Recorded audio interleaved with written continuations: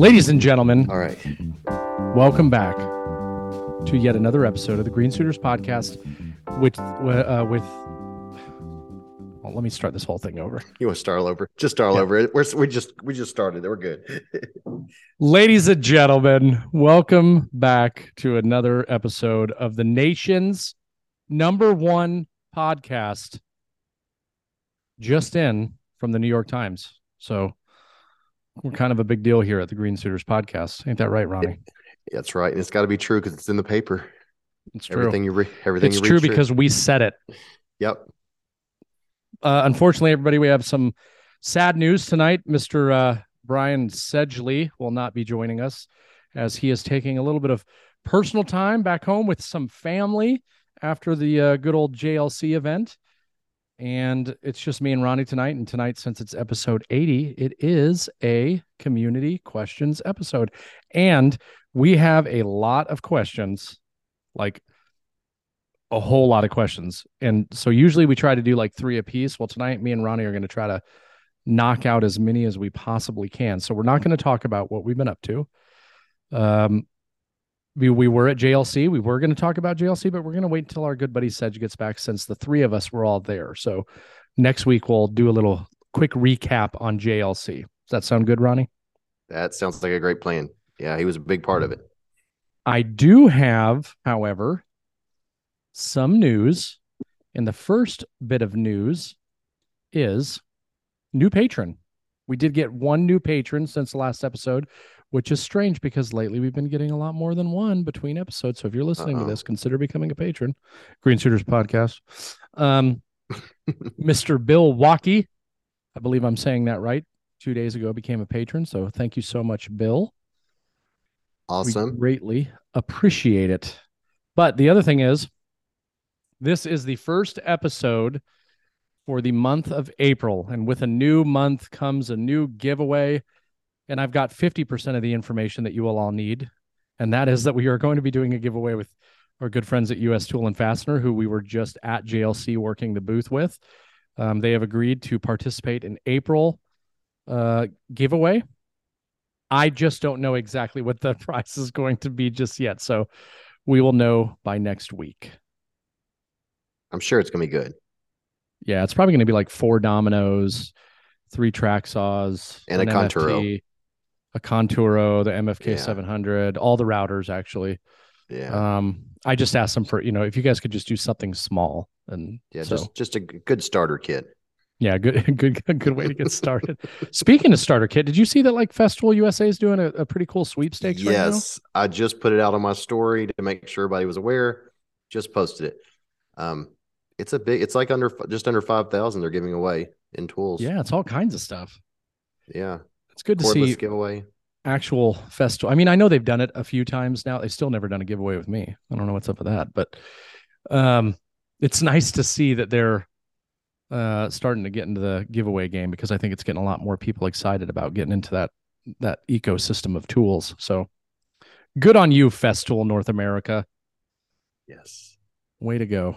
All right. So that's all of our admin stuff. Community episode. We got a lot to talk about. So let's get into it. Ronnie, would you like to go first, or would you like me to go first? How about you let me go first? That way I can show you how it's done on these community episodes, since this is your first one. Oh, okay. No, actually I had one before, remember? Because I forgot to color the Excel sheet like you all did. So I was going through and trying to find my manually. Oh yeah. I had one. So yeah. But no, go ahead and go first. All right. So okay. So just so everybody understands, I asked for questions, or we asked for questions on the podcast. Say, go to the website, submit a question. Some people do, very few. So we didn't have that many questions on the actual site. So then I ask on Instagram, and I get a flood of questions. And I have to do that, guys, because you're not going to the website and filling out the questions. We got lots of great questions. So again, just a reminder, anytime you ever have a question that you think about, head over to greensuiterspodcast.com, fill out the question form, and we'll do it. Now, some people leave silly questions or silly comments when I ask for it on Instagram. And I'm going to read some of those tonight because we're not actually going to answer them, and it'll be funny. And the first one is from our good buddy John over at Lincoln Street Woodworks, and he says, "No question, just wanted to say I love you guys. No homo." Thank you, John. All right, my first actual question tonight is from old Kieselbach Workshop. And if I'm saying your last name wrong, I apologize. It's either Kieselbach. That's kind of the same thing. Anyway, Ronnie, did you meet him at the Festool event by chance? I believe so. I believe Super so. Nice guy. Yes. Super nice guy. He has a good question. He says, if you weren't allowed to use Festool anymore, what brand would you use? All right. This is one of those questions that I don't think we've ever gone into this territory here before, but it's me and you tonight, so we're doing it. My answer would be that will never happen, so I don't need to answer it. No, I'm just kidding. Probably Makita. Because just and based on some of the things that I've heard, what's that tool brand that is sold at Lowe's? Hart? Not Hart. Hart's the one that's at like Walmart. Yeah, I know. Didn't know if you were trying to reach on that one. The Cobalt? No. It's a FlexVolt. Oh, FlexVolt. I got you. FlexVolt. Yeah. I've heard some pretty interesting things about the FlexVolt tools. The reason I say Makita is because I think Makita and Milwaukee are like the two other company, and DeWalt, I guess, but they have really, really expansive lines of cordless tools. And yeah, I mean, you could argue obviously like a much more expansive line. But based on everything I've seen, comparable tools to Festool, I always see Makita come up, right? Like the track saw. I know that their track saw is a good track saw. So that would be my answer, but that will never happen, Russell. So it's a pipe dream, dude. What about you, Ronnie? Mine would be Bosch and Makita. I mean, I'm sorry, not Makita, Milwaukee. Get out.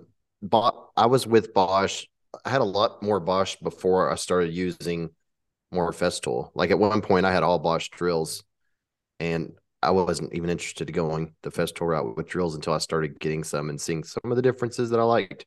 So it took me a while to convert over. And then with Milwaukee, they have an expansive for cordless line, and I don't really have a lot from them. I only have 2 tools that they have, but They seem nice. So that would be. But I don't think that Milwaukee and Bosch could cover what I'm doing with the Festool tools. So that's but to your point, Makita would have to probably be the track saw, and I don't know about the Milwaukee track saw. I don't know. It looked like a copy of the Festool one, but. It's a hard one. Like you said, they're all copies of the Festool one. Yeah, they are. Yeah. Literally every single one is a copy. Yeah. I think the Makita one I saw was like exact copy of it when I saw it on the video, but yeah, like you said, luckily that will never happen, but those are some of the companies I think are on the right track with their offerings. I like it. All right. You're up, Mr. Fulton. Okay.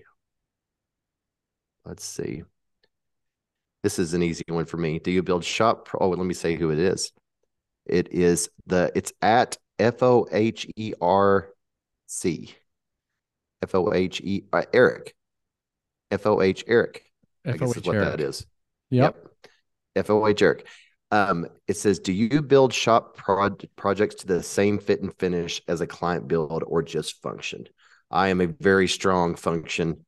No, I do not build them to the same fit. I would never edge band a shop project, to give you an example. Is that your answer? Yeah. I mean, it's an easy question. Even in the van, I don't get into edge banding. That's probably the best example for a shop project. And I'm not going to put Rubio on it. I'm not going to, it's going to be bare ply. Yeah. So I'm very similar. Now I will put edge banding depending on the look that I'm going for. But I'm like Ronnie, I'm probably not going to waste a bunch of time finishing. And here's what I will say though about it. There is nothing wrong with doing that. And hear me out. because it's going to allow you to practice for client projects. And I've always kind of been an advocate for that. Like if you want to test things out, test it on your shop projects, because in the end, at the end of the day, the shop project doesn't matter, how it turns out. I've done some really nice like walnut cabinets and stuff that I would have absolutely built for a client for my shop, but that was just because at the time I was, the walnut guy, right? And I had all this scrap. So, but it gave me an opportunity to practice different techniques that I wanted to do. Um, but for the most part, yeah, I'm with you. Yeah, because I always see my projects in the shop a lot of times as prototypes. I change things I think were a really great idea. Like 2 or 3 years later, I'm like, why did I do it that way? Like, totally changed things. So Yeah. everything's a prototype when it's shop furniture. So this one's another one of the funny ones that we got before I read my real one. This is from uh T TJ Jesse, no, T Jesse, who is actually the festival rep for the state of Indiana. When strapping something down, do you always say that's not going anywhere? And when I read that, I laughed my butt off because the answer to that is yes. Yeah. um okay, Cameron's always made fun of me for saying that. It's kind of funny. let's see. Well, oh, I'm looking at the green ones thinking that those were mine, but they're yours. Okay, this is a good one. And I really am glad that I saw this. This is from um, Mr. Elusive, who is actually one of our patrons. I believe it's Sean, if I remember correctly. That's his page. But he asks, "What's the most fulfilling most fulfilling aspect of being an influencer, and what would you wish to change?" For me, the most fulfilling part's easy, and that's being able to help people and meet people. Um, and a really good example of that was JLC, right? Getting to show people how to do something and getting to meet some people that have been following me and getting compliments on my channel and all of those things. I love it. I mean, that's at the end of the day, that's truly why I do it. If I could change any one thing about being an influencer, and I honestly I cannot stand that term. It's funny because he even put it in quotes, right? Um, I wish the stigma of people thinking that influencers are celebrities would go away, because I think I just think it's kind of silly. I am just a dude who films him doing woodworking things in his garage at his house. Like it's not, I got lucky on YouTube, right? Um, it's not the same equivalent to being a athlete or a movie star or anything like that, even though, most people watch more social media than they do anything else these days. But anybody could do what I'm doing. Anybody can't be a, professional football player. Anybody can't be a movie star, but anybody could do what I do, and have success at it. I truly believe that. But the reason I bring that up is because it's always just a shame when, you meet people and or you think you're going to meet people and they never come say hi, and it's because they're intimidated or scared or whatever the case is. And I just think that that's kind of silly. So I wish that stigma would go away, but it won't. What about you?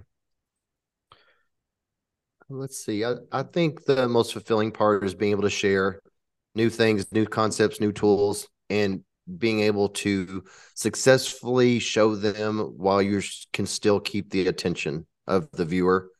That's always a challenge. Um, what I would change is maybe how it's like the Wild West and it's just nothing is standardized. Like we have to work with so many different companies through other companies. Like they subcontract out their marketing, and each one of those companies has a login to some perfect system that they love. And you have to figure out that system all the time. And with that, what I would change is all the admin that goes into it, because I spent a surprising amount of time uploading, for example, the link that I had to put out, or getting into their systems when and not doing the work. That's I would rather see something more standardized, but I don't know if that will ever happen. Right. I think the admin side. The short answer is the admin side. I think it would blow some people's mind how much time is spent on that. Oh yeah, for sure. It's a lot. Heck, today in between the coats of paint that I put on the wall, the accent color that we did is um just sit there and like try to figure out a script and a storyline for the next YouTube video that I want to do. And then I went through it and it was like, this isn't long enough and it's not detailed enough. And I kept going back and forth and then having to update my uh QuickBooks stuff and then sending out emails. It's like I spend And so much and time then behind a computer. and then between that, they're like, we need your W-9. We need this. Yeah, right. It's like I'm always having to send that out. And yeah, there's just always things that are popping up. And that part is something I would change because that's why I got out of the corporate world. I don't enjoy that kind of thing. I don't. And I find myself right back there sometimes spending, a few hours in the day doing that kind of thing. But I Right. guess that goes with any job. But that's definitely what I would change. Right. All right. You're up. Your question. Um, let's see. I've kind of touched on this before. This is at hallshardwood.co. But I'll just kind of give a short answer with it. And it's how do you amass clients when starting out? And I guess I really haven't touched on it exactly, but this one for me is easy. It's word of mouth is the first one. That's the first one. Just pushed a cat off my workbench. I don't know if you could tell that. I'm Arm reach there. seeing it jumping around behind you. He's feeling very clingy because I was gone for 4 days, so he's extra clingy today. So word of mouth is always number one, and I always say I'm really a big fan of high end clients when you're a smaller company and you're trying to build quickly. That's always what I go after. Designers, getting partnered with high end interior designers is probably my number one tip that I would share. They're going to get you connected with people that are willing to pay someone even to design their stuff. So they're already going to be knowing that they're also paying somebody to build it as well. And you just got to find the designers that have the kind of customers that you want. Even if you don't want to do high end, if you want to do just middle of the road projects, you can look for a designer that works with people that have middle of the road, projects. And then also I will say that I had a lot of luck doing the spring home show every year. The first 5 years of my business, I would set up a display showing very clearly what I did.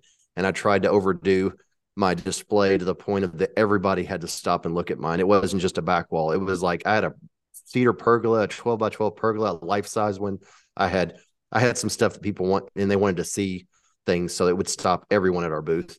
That actually was almost too successful. I would end with a large list of people to call afterwards. But I did that the first 5 years. That also helped.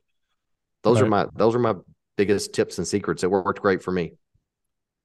So, the goal at the end of the day is to get as many people to know you exist and do what you do as possible. And the best way to do that is to get your name out there and get a lot of furniture pieces out there and get those people to start spreading the word. And I agree with Ronnie. The best thing for the business, period, any business, is word of mouth, period. If I go to a friend's house and they have this thing and I'm in love with it, I want to know who made it. I'm going to find out who it was. And then when I'm super happy, I'm going to share that, much like the experience I had with my concrete patio or the landscaping. I had a great experience. They exceeded my expectations. I want to scream their name from the rooftop. Not to plug one of my own videos, but if you go back in my older videos, I did a guild presentation in Atlanta or near Atlanta with a woodcraft. And I was talking about how to use social media to grow your business. And in that class, excuse me, I heavily focused on if you have a business where you're building furniture and ways to attract new clients. And if you go back and watch that, it's long, but if you go back and watch it, I think you might pick up some good tips. And one of the things I talked about is like what Ronnie's talking about with interior designers. I gave somebody an example of like, say you're a company that builds cutting boards exclusively and you want to build more cutting boards and get your name out there. It's like find realtors that you can make cutting boards for that they give to their clients as a move-in gift, right? And so it's kind of the same principle and same idea. That's just much smaller scale example of it. Um, but the point that I was trying to make in that is you contact 50 realtors in the area, and if you have 20 of them, they're like, yeah, this is a great idea, this saves me a ton of trouble. And then when they give that thing, there's a business card, and then they look up your name on the business card and they see that you do a bunch of furniture pieces, and then they're like, oh, we have a new home, guess what that leads to? More furniture, right? So it's a good way to get in front of people, and the more you can get in front of people, the better. There was one other thing that I wanted to mention, and now I can't remember what it was, but word of mouth. Well, And while you're thinking on that, maybe might pop in your head. What I found from all those methods that I talked about was the home show was probably the worst lead creator, because I had tire kickers to even high end people come to like a home show, but you have to weed through that yourself. So when it doesn't come from word of mouth, you have no idea how to quantify how good the leads are, and you're left with trying to process that. And that's what I like about having designers as leads, or realtor idea for people to do cutting boards. But be careful about implementing the methods we talked about, or you might find yourself overwhelmed. And that's what happened to me. I was so worried about making sure I was busy. I had more possibilities than I could even process. So then I felt overwhelmed. So lay those on carefully. All right. While I'm looking up my next question, guess what just came in, Ronnie? What the giveaway is going to be. And I'm going to announce it live right now. I have no idea. I know. This is great. I told him, I was like, yeah, we're actually recording right now. This is kind of perfect. So US Tool and Fastener, for the giveaway for the month of April, they're going to give away two, not just one, but two $200 gift cards to US Tool and Fastener. Wow. You can buy whatever you need or want. Right. And no, what's great about that is like 2 months in a row. So Bits and Bits was the month of March, which as of now, it's still March. So we haven't actually drawn the winners yet, but they gave away 3 $100 gift cards, US Tool. Very next month, 2 $200 gift cards. So thank you, US Tool and Fastener. Okay. It is my question now. And I'm going to go with Mr. Peter Bates. He brings up a valid point. He says, is there a reason why when something is mentioned for either a tool or some hardware, they can't be listed in the podcast notes? A good example where it could be really useful / handy is episode 71. Thank you. This probably doesn't even need to be answered by both of us, but I did want to address this here and say it absolutely could be done. Probably a reason why it hasn't is because we've never sat and like taken notes during the podcast to figure out exactly what things have been said. That and it's definitely more work on my end. I mean, at this point, I'm not saying that to be like, oh, I don't want to do more work, but it's just not really something that we ever discussed, I guess. So we'll definitely take that into consideration moving forward on future episodes, because I do think that there is a little bit of value in that, but I think it's a very small population of people that would truly benefit from it. And I think most everybody that listens to our podcast knows that if they ever have any questions, they can always reach out to all of us, and we always write back. So, but Peter, thank you for that, and I'll definitely add that to the list of things that we need to start looking at. But Ronnie, you can go ahead and pick your next one if you'd like. Okay. This is a pretty easy one. Leather by Dragonfly. Assume this is Patrick, our friend Patrick. It says, what species do you not like to work? What wood species do you not like to work with? I use Douglas fir a lot, but I do not like the way it acts when it gets a little, and you pull on it and it splinters out like a sword. That's something I do not like about the wood, but I love to use it outside in addition to Western red cedar. So I still use it, but I'm not a big fan of working with it because routers, everything, it's very prone to splintering out.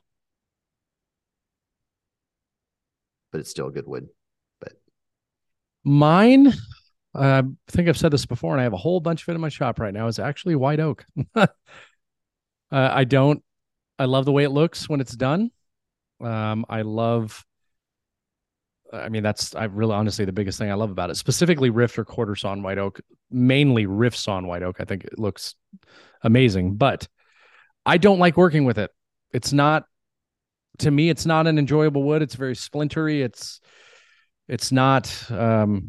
It's just it's not a really nice tooling wood in my opinion compared to something like cherry, soft maple, walnut. Um, yeah, I'm just not a big fan, but yet I find all I build with these days is white oak because that's what my wife wants. So I got a lot of white oak projects, but I thought you might. don't love it. I thought you might be touching on that. Oak to me has a weird smell in the shop. It almost has a Also the musty smell. smell. Yeah, I'm not a Also big the fan of the smell. smell.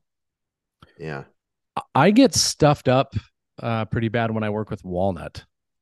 mine's cedar. Is it Yeah, yeah, mine's cedar. Well, walnut's not good either, but cedar I think I'm actually allergic to. really? When I'm working with cedar, I'll look down. I have whelps on my arms from like the sawdust. It actually whelps that like go away in a few minutes.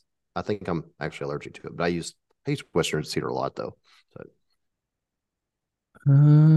Let's see. um, Oh, this is just one I think. look, just point out to our friend Lidos Wood Shop, which we saw not long ago. He has on here how to seek out the right clients to work with, seeking that high end work, and how to get those clients. We actually touched on that with the other question. Yes. Yeah, I So actually noticed that when we were going through it. yes. So I'm just now checking that one off. That answer goes for that question as well. Um all right, so this next one, the last one was yours, right? Yes. All right, this next one is mine. It's about festival products. It's from Thomas uh Gojkovic. I think I'm saying that right. I'm sorry, Thomas, if I am pronouncing your last name wrong. It says, I am a hobbyist. This is kind of a long question, so I'll read through it real quick. I am a hobbyist woodworker who makes mostly furniture pieces, but a little bit of everything, and I want to get a festival sander and dust extractor. I am looking at the ETS EC 125 and the ETS EC 150 and do not know which one I should go with and have no idea which dust extractor to go with either. I do not mind paying for the right tool. And uh, for me, and I don't want to overpay for a tool that does more than what I need it to do. I also would use the dust extractor for the festival track saw. I plan on getting in the future. And I apologize, Thomas, because I'm realizing this was sent back in February, but I don't know if you've already bought it yet. But this is my answer: 150 for sure. The ETS EC 150. I am a huge advocate and believer in the 6-inch versus 5-inch. Now, I used to be the person that said I don't think it makes that big of a difference, and then I finally started using them, and I'm like, wow, it actually makes a significant difference. To go further on that, I would recommend the ETS 150/5. Um, I think that's going to be a better all around sander if you were just going to get one. Dust extractor, I always point people in the direction of a CT26 is kind of like a staple for the dust extractors. It's that perfect midpoint of it's the same CFM as the majority of the other vacs. The bigger vacs don't have more CFM. Um, it's not overly huge when it comes to capacity, but it's not as small as say a MIDI. So it's like that perfect mid range. But once you start looking at the prices for the to go from a 26 to a 36 really is not that significant. But a 26, great for everything you would need to do, decent capacity, and ETS EC 155. Ronnie, you? Very similar answer on everything you said. 150 and the 90, especially your hobbyist woodworker, I find that I use that all the time because the 90 has the delta head and then also the smaller round head that's like what 2.5, 3 inches. You It's use the great for Rotex 90 a lot? oh gosh, yes. Oh wow. Oh, I love it. I love it. I don't use the delta head as much as the circle head, but I used to the 150 for a long time was my sander. I even used it on face frames, and I really became comfortable with it. in the non-aggressive setting on using it Mhm. on face frames. When I finally did 90 and had the smaller head, I was like, wow, this is so much more fun to use on a face frame when you're not balancing it on the top. So the 90 and the 150, and then when you're getting into more finishing, the ETC sanders are great for, more finishing work because they have a smaller like orbit. They're a little bit finer, but those are all the main sanders I think that are great. And then I agree with the 26, but my first extractor was a 22, which is now the 26. I don't think the 22 exists anymore. But I agree with that. And that was my portable also in the shop one. And if you're a hobbyist woodworker, you're going to have it in the shop and you're also going to have it out and about as well. So I definitely would not go any larger than the 26, but I'd also caution you I have a friend that just bought, what is the one below the MIDI? There's one right below that. And it's the caution I want to give is They had the the price. mini There's or so the the one, CT15. I think it's 15. That's So the the bare price, bones one without the yes. anti-static hose. Yeah. So it is a bare bones, and he's a pretty smart dude, and he didn't catch that, and he was looking at the price difference.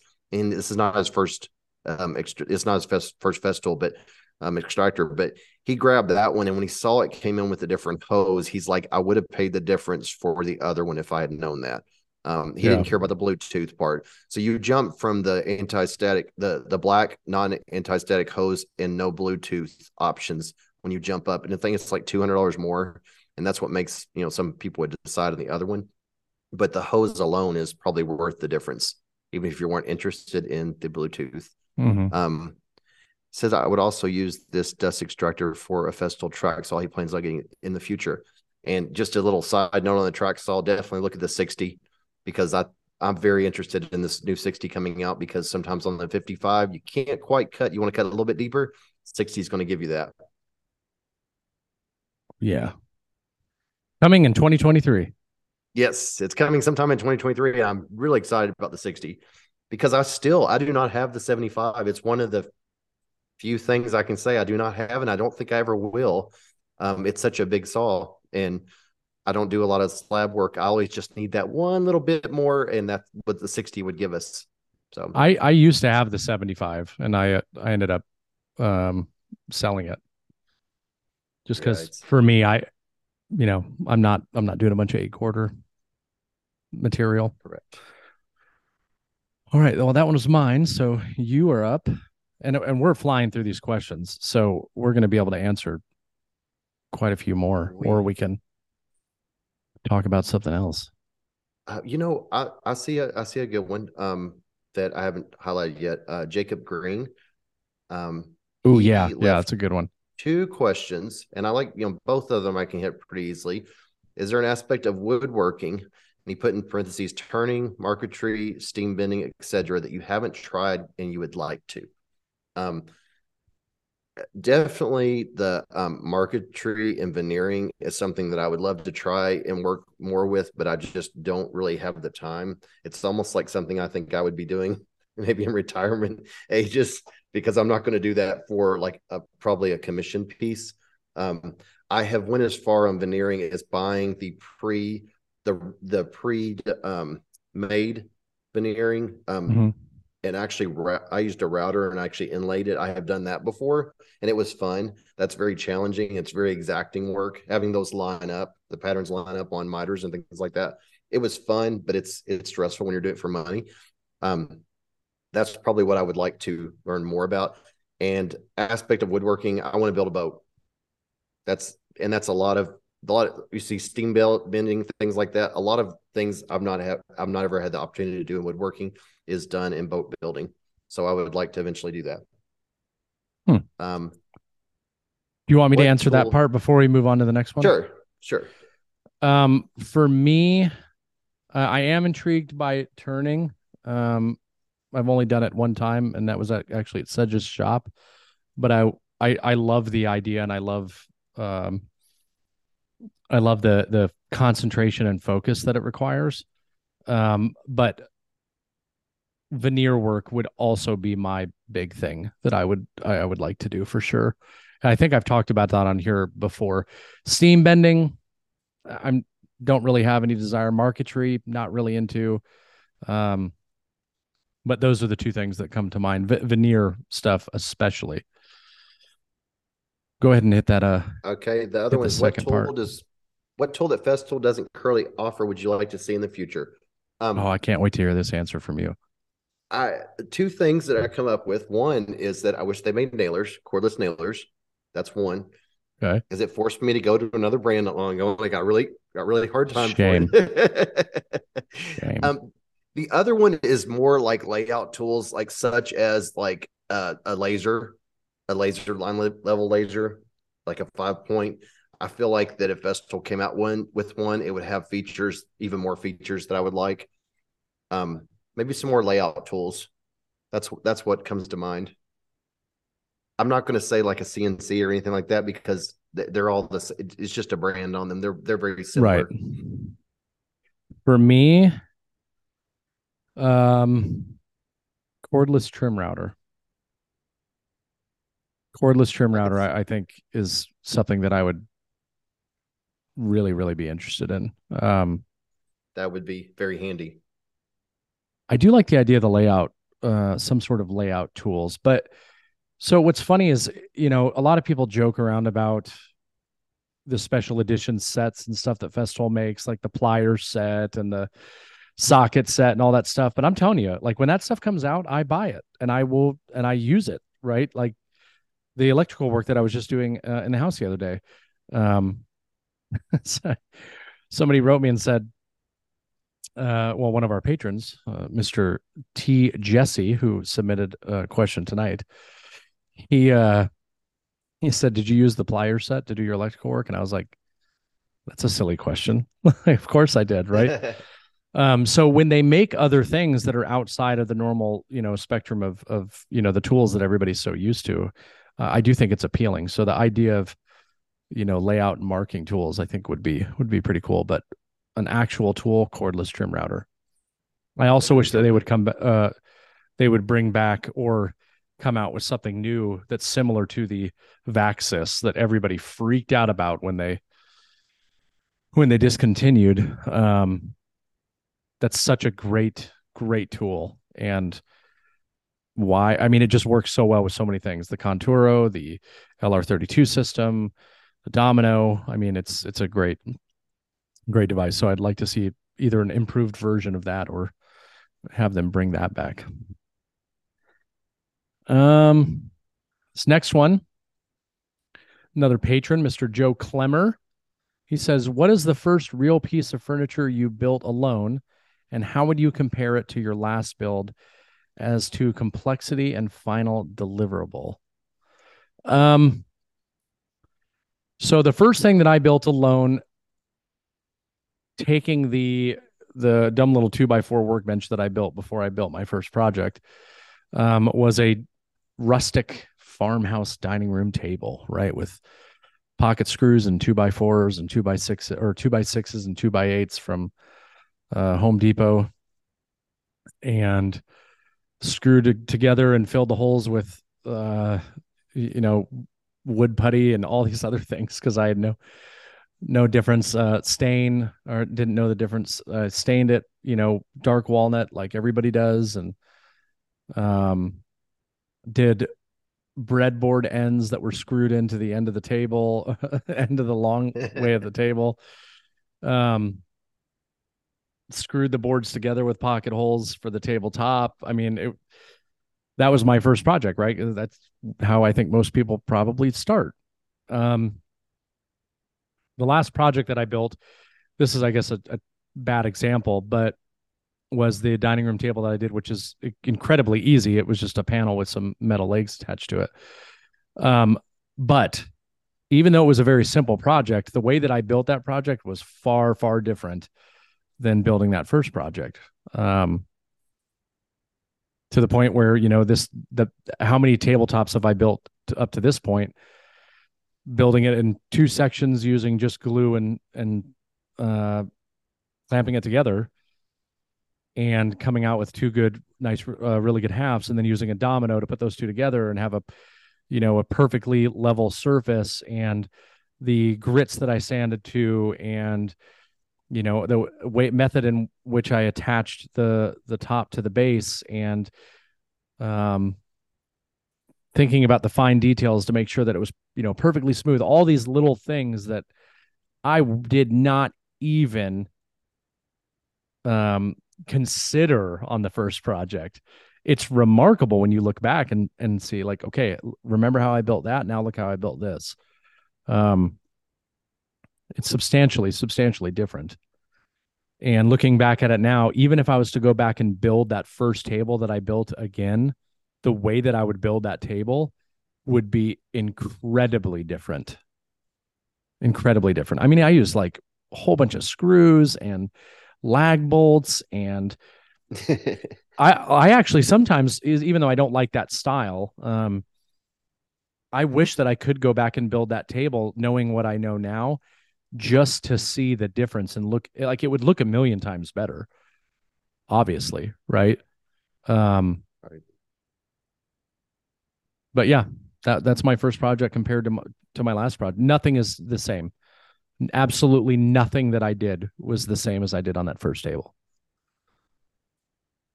Well, I've always thought woodworking is you learn by your mistakes and by your past projects. That's how most people learn.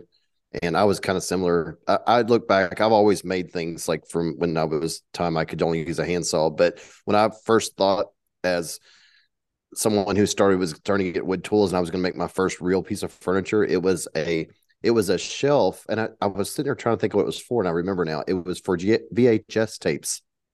Yeah, Hmm. VHS tapes that went behind our Wow. couch under our media, our wall. And I was like, I want this to be a stained wood project because I'd already built a few like painted projects, and you can get away with a lot of mistakes on painted projects, between caulk and primer and make it all the same color. But I was like, this is going to be stained, and we still have it. It's kind of because it's only like 8 inches deep and it's about waist high. But Right. some of the funniest things that I did that I would never do now, I also stained it a dark color. It was like a Minwax dark stain. But I went to the store and picked up like it's oak. I picked up some of the the boards in the hobby section that are like half inch to quarter inch thick. I built the shelf out of the case of it, part of it out of like MDF, and then I put the other wood on top of it to where I could stain it. So like it was not the structure of the shelf, and it's kind of a mixture. And I added like doubled up the layer, and I did make my own trim with the router. But one of the funniest things that I laugh at all the time is that I did not know at the time. You know how pronounced grain is on oak. On the Mm-hmm. back to save material, I ran part of the back horizontal, and then I turned the other piece sideways and ran it the other way because I thought that once it was stained, you wouldn't be able to tell. So as soon as it was stained, you can see that oak pattern going this way on the bottom shelf, and it's going, horizontal. It's going vertical the other way. Little things like that. It's so funny that I thought that it wouldn't matter, and as soon as it's Right. stained, I'm like, huh. But it's fun to keep projects like that. There's a lot of things that I've made that I got rid of, like entertainment center that I decided I was going to make a better one. And I just scrapped it. Or in the houses where I built, a lot of the furniture was built in, and I'm not able to see it again. But like you said, I know I would do it so differently now. But that's a learning process. That's Mm-hmm. and it's so much easier nowadays because you can see people online and they show more expert techniques early on. But before, I mean, it wasn't that long ago that you had to kind of learn on your own and through magazine articles and things like that. So Mm-hmm. it's easier now for somebody getting going. Oh, for But on sure. the I mean, flip side of everybody that, starts a little bit further ahead.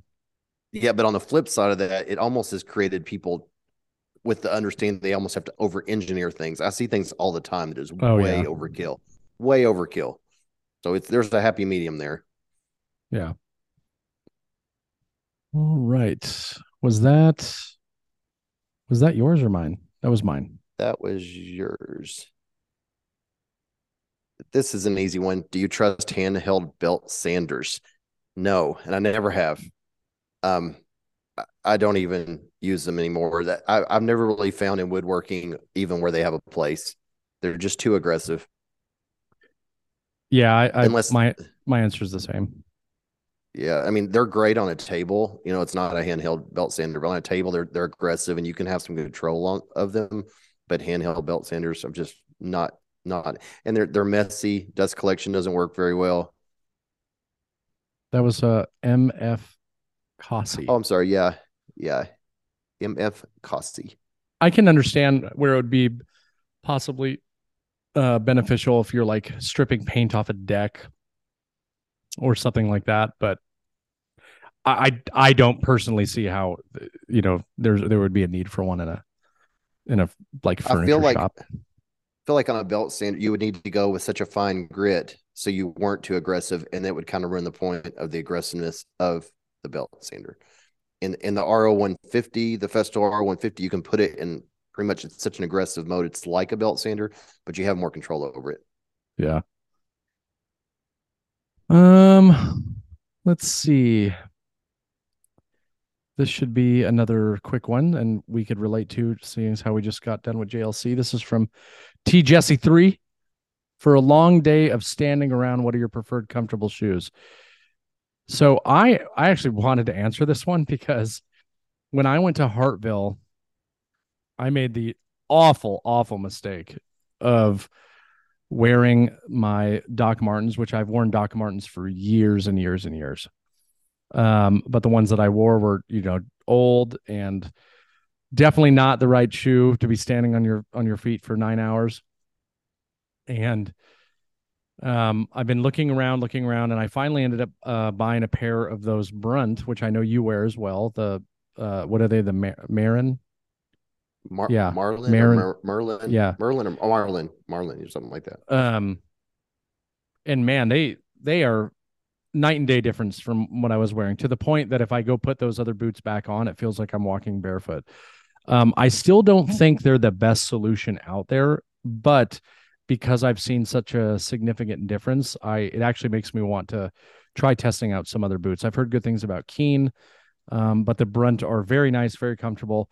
But more importantly, something else that I did is I ordered some of those Bombas socks, and believe it or not, the types of socks make a huge difference.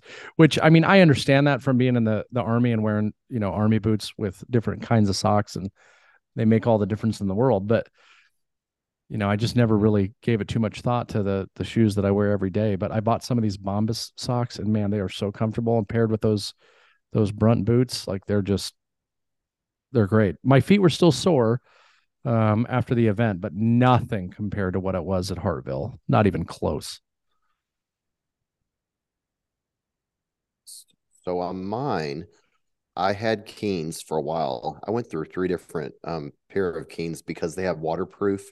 And in the summer, I'm in the wet grass, the wet morning grass a lot. And it sucks to get your feet wet first thing in the morning. So that's really important for me to have waterproof in the summer. I felt like they started out comfortable, but as you wore them, they started getting harder and harder.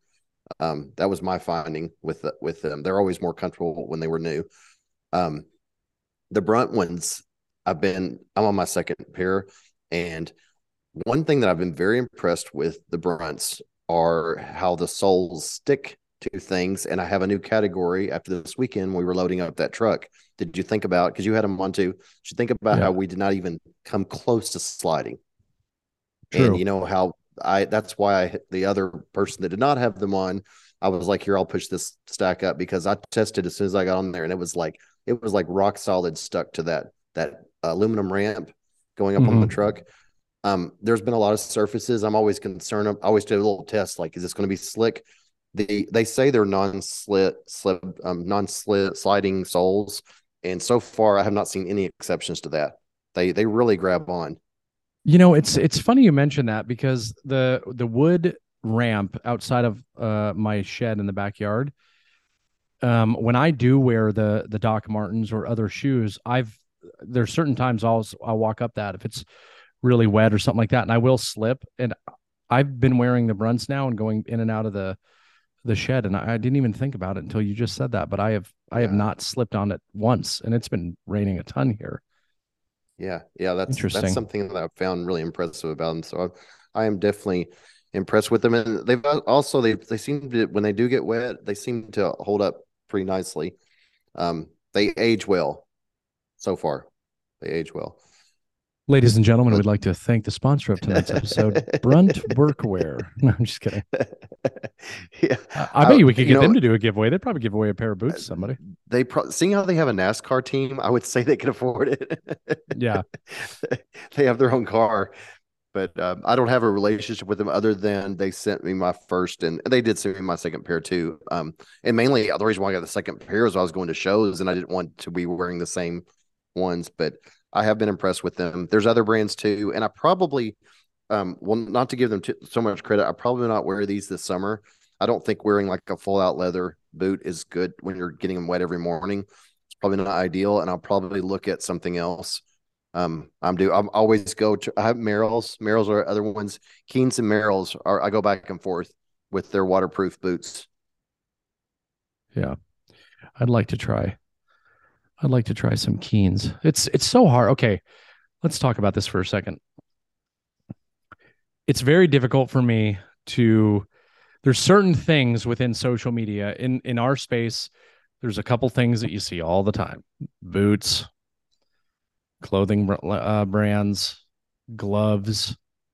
Um it's like there's certain companies out there that's just like just spewing the product all over the place. Everybody's doing it because they're getting free stuff, right? And I've always been very hesitant on the boot side of things. And even buying the boots, right? And it's because of that stigma in my own eyes of, you know, it's hard to know what's true and what's not with certain things, right? Because there is such a massive influx of promotion that's going on social media. But I'm at the point now where like actually with certain things, spending the money and buying it and forming my own opinion on it and then it comes up in conversation like it is now. You know what I mean? Like Mm-hmm. I think that there's value in that. But I'm very intrigued to, look at some of these other brands to see like form my own opinion. Like, okay, well, these were nice and these weren't nice, and these are just trash, but everybody's talked about how great they are. You know what I mean? Mm-hmm. That's a fine or interesting thing about the social media side of things. I feel like you get to a point where you're like, it's almost better just to, get the stuff and test it out on your own than to um, just go with whatever's given to you all the time. You know what I mean? Right. And you and I had talked in the past when they sent me the first pair of Brunts, I put them on and I was like, yeah, they feel pretty good, but they don't feel right, quite as nice as I wanted them to. And then I found you have to wear them for about a Mm-hmm. week to really start feeling like they're the ones you grab for. That's Right. one thing that I noticed. And I had forgotten that when I got my second pair, I put them on and I felt that exact same feeling again, where you just kind of have to wear them a little bit to get that Well, comfort factor. it's funny you mentioned that because you know what? Another thing that I noticed about like us going through that process, that's a learning experience, right? And that is the experience, that is the firsthand knowledge. You ever notice how on a lot of these things it's like, got my new boots, these are the most comfortable boots ever, and you can tell it's literally the first time they've ever put them on. It's Yeah. like, Just took them out of the box. Yeah. yeah, right, these things are amazing, they're the best thing since sliced bread. And it's like, well, anybody who's bought or gotten those boots knows that that's not the case for like a Right. week. Right. And then I will say, like for the Merrells and Keens, those the boots that I get for like the summer, like Merrill, those that's another usually, one I want. yeah, they feel great usually right out of the box. You don't have to break it, and probably because they're not leather based, they don't have to kind of like shape to you. So those are usually they're ready to go right out the bat. But I find the waterproof shoes are generally not great for summer because they seem like they're hotter because I guess they have to be waterproof. So Yeah, I don't like wearing the Gore-Tex lining. waterproof. Yeah, I don't like to wear the waterproof anything in the summer. So I usually have different. I switch over. Man, Travis, he got a mouthful on boots. We spent, I think, the most time Oh talking yeah. about boots just randomly. There you go, Travis. All right. That was mine, right? Yeah. So it's Yeah. Okay, this is a good one from Rick Bino. And oh he good. said, how Okay. do you decide when to use a dado blade versus a router? I think the easiest thing for me is if I can get the work to the saw, I'm always going to use the blade if I can do that. If it's too large, I'm going to use the router. I just like that my dado stack, I can get it exactly dialed in and I can run it. Usually when I'm doing it, I'm doing a lot of it, and I can set it once and forget it and just let that be the dedicated thing. Now, also, if it's small and it's not worth even setting up the blade on the saw, I would be using the router. They both have a place. I would never say I use just one. That's me. I'm kind of yeah, I'm kind of on the same opinion of that. It's for 3/4 inch, I much prefer a dado stack. If it has to be a deep dado, I much prefer a dado stack. Small pieces, router table makes sense, but table saw you just have more support. So to me, it makes sense. And I also have the luxury of having those TS stock guides on the table saw, which are fantastic if you're doing dados, because it will actually keep the piece perfectly flat against the surface, so you don't get that variation of depth. And that's one thing that I really like. But 9 times out of 10, I will take the time to set up a dado stack as opposed to the router. You can take off more in a pass too. I like that. Oh, absolutely. Sure. Let me do this one real quick on the hate for the domino. I know you highlighted it, but we haven't hit it yet. There's one that I think we can kind of talk about for a little bit, because we've answered way more than we thought tonight. Like way more. This is from my good buddy Drew Witt of Witt Works, and he says, "Why do people hate the Festool domino?" So I know why he's asking that question. And at first I was kind of like, that's funny, haha. But then I was like, yeah, there's actually something to talk about on this. And I think in my opinion, the reason why people hate the Festool domino is because it's an very expensive tool that is very small. And like many of the Festool products, they're smaller in form and they cost a lot of money. And I think some people relate size to price, right? If you were going to buy a really good table saw, I don't think many people would scoff at spending $3,000 on a really nice table saw, right? I mean, look how many SawStop owners there are out there. Look how many Powermatic owners there are. But it's a big tool, like, of course it's going to cost a lot of money. Then you have the domino. It's really expensive. It's really small. Whether you're going at the 700 or the 500. And I think because of that, that's probably one of the reasons, not the reason, but it's one of the reasons why I think Festool gets a lot of hate, is because they're very expensive and they're not these massive machines that people are equating them to. And at the end of the day, that's not what they are, right? But name one other tool brand out there that has a domino. There isn't one, right? There isn't one, because the domino is the only one. And it's a machine that does what it's supposed to do. And then obviously it has the name Festool. And there's so many people out there that it's not nearly as bad today as as it used to be. But there's so many people out there that just immediately are turned off by that brand simply because of the prices. They know nothing about the brand. They know nothing about the tools. All they know is that it's out of the price range that they're willing to spend. And because of that, they have this disdain towards this brand. I think a lot of people would make the same argument for the track saw. A lot of people probably hate the Festool track saw. Why? Because now there's, 15 different other options that are all less expensive. It's not the same. You know what I mean? At the end of the day, it's not the same. And who had the first one? Festool, right? Every other company made one after Festool did. Same thing will happen with the domino someday. And I think the more that might even elicit more, negativity towards it when there's all these other companies making a similar tool at a lower price point. Just because it's a similar tool at a lower price point does not mean it's the same tool. You know what I mean? Correct. What are your Never thought of thoughts? that before. I never thought about that before about the size, and that's so true. And while you were saying that, I just now thought about. Let's give another example, like an iPhone. If an iPhone was the size of a laptop, nobody would ever talk about the price of it because you Right. expect for a laptop to be that price. But the phone has the power of a laptop. You can do just about everything, but people have a problem with the price. That makes a lot of sense. For me, I think one of the things is for people who are doing hand tooling, mortise and tenon work, and they've spent their whole woodworking lifetime learning.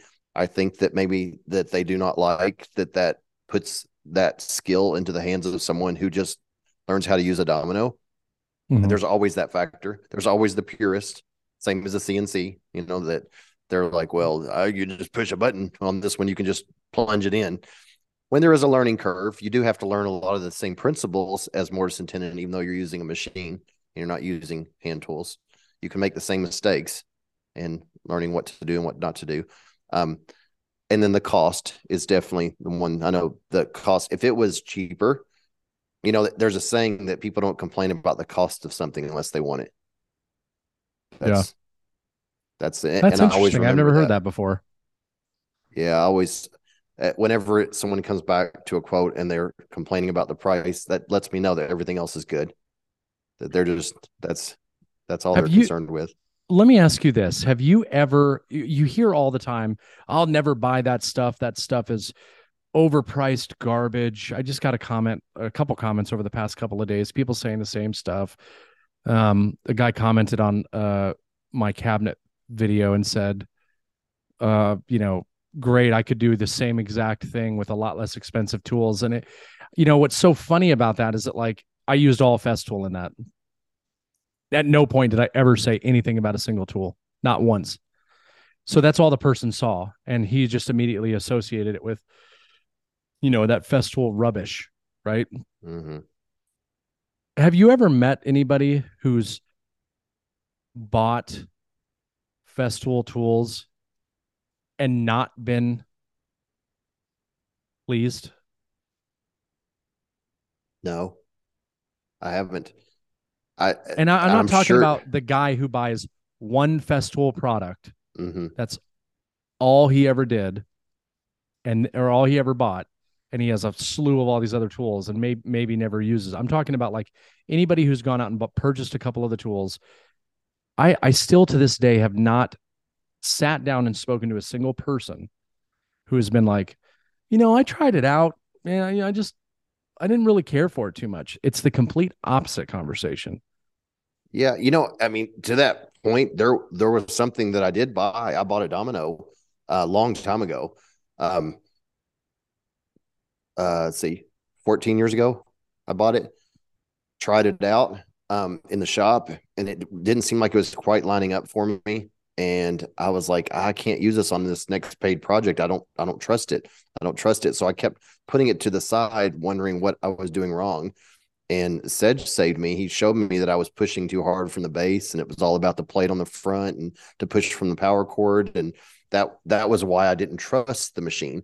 I didn't think it was totally Festool's fault. I wasn't talking like I'm going to give it back. I don't want it, but Right. I think sometimes it could be education if you're not using the tool right. That maybe somebody could not be happy with it. But once I realized what I was doing, oh gosh, I love it. Right. And then what But happened I'm after sure, that? and I started using it all the time. And what did But that lead to? I became a bazillionaire doing woodworking. No, I was kidding. Yeah. No, it led to No, an entire no, wall behind you full of it Festool did. products. It did. It did. It did. But that comes back to where sometimes you need to make sure you understand how the tool is used. And it was harder 14 years ago. There was less out there. There was less out there on YouTube. There was less out showing you. The manuals weren't great. I had the essentials manuals, which were better. They're like, I have that for the domino and a couple of the other Festool tools, and they're great. They show you a lot of things that the manual maybe should, but that one little tip that Sedge gave me just helped so much. He was like, why? I remember he was like, why are you not using it? Why do you not like it? And I was like, well, my panels aren't lining up. It's a good reason. He was Right. like, I could tell you what you're doing. And there were a few guys this weekend that were buying the domino they were buying it. And I said, if you don't remember anything else, remember what I tell you. Keep that plate solid. Put your weight on that plate. Do not muscle it from the back, and you'll have success. And they're like, okay. So I saved them down a long path of research of why it's not working. So that's my path. We're on time here. We're on time, but somebody. You got a visitor. You got a visitor. I saw somebody peeking there for a second. You did it 500 times. Your microphone is so good. It's not even picking him up at all. It's not? Not at all. Leo, come here. Come here. You want to say hi to everybody? Yeah. There he is. Everybody. Hi, everybody. Welcome to episode 80. Welcome to episode 80. You nailed it. Hi, Ronnie. Hey, how are you? He nailed the episode. What I did want to talk about real quick was something from Doug Schreifer. What's Doug Schreifer? He's somebody that wrote us a question, buddy. Are you kidding me? All right. It says, in regard to your meetup, I have a few thoughts. He says, one, I think it could possibly tie in with another event. It might make it more cost effective for folks to travel. If guys were doing a presentation someplace on a Saturday or Sunday, possibly finding someplace the other day to have live beers with the boys, so to speak. Number two, possibly do it as a training deal, whether it be in one of your shops or someone else's shop, maybe do live demonstrations or possibly moving into a training class, how you build cabinets, etc. This might move into some of what Jason has mentioned in the past about selling plans and such.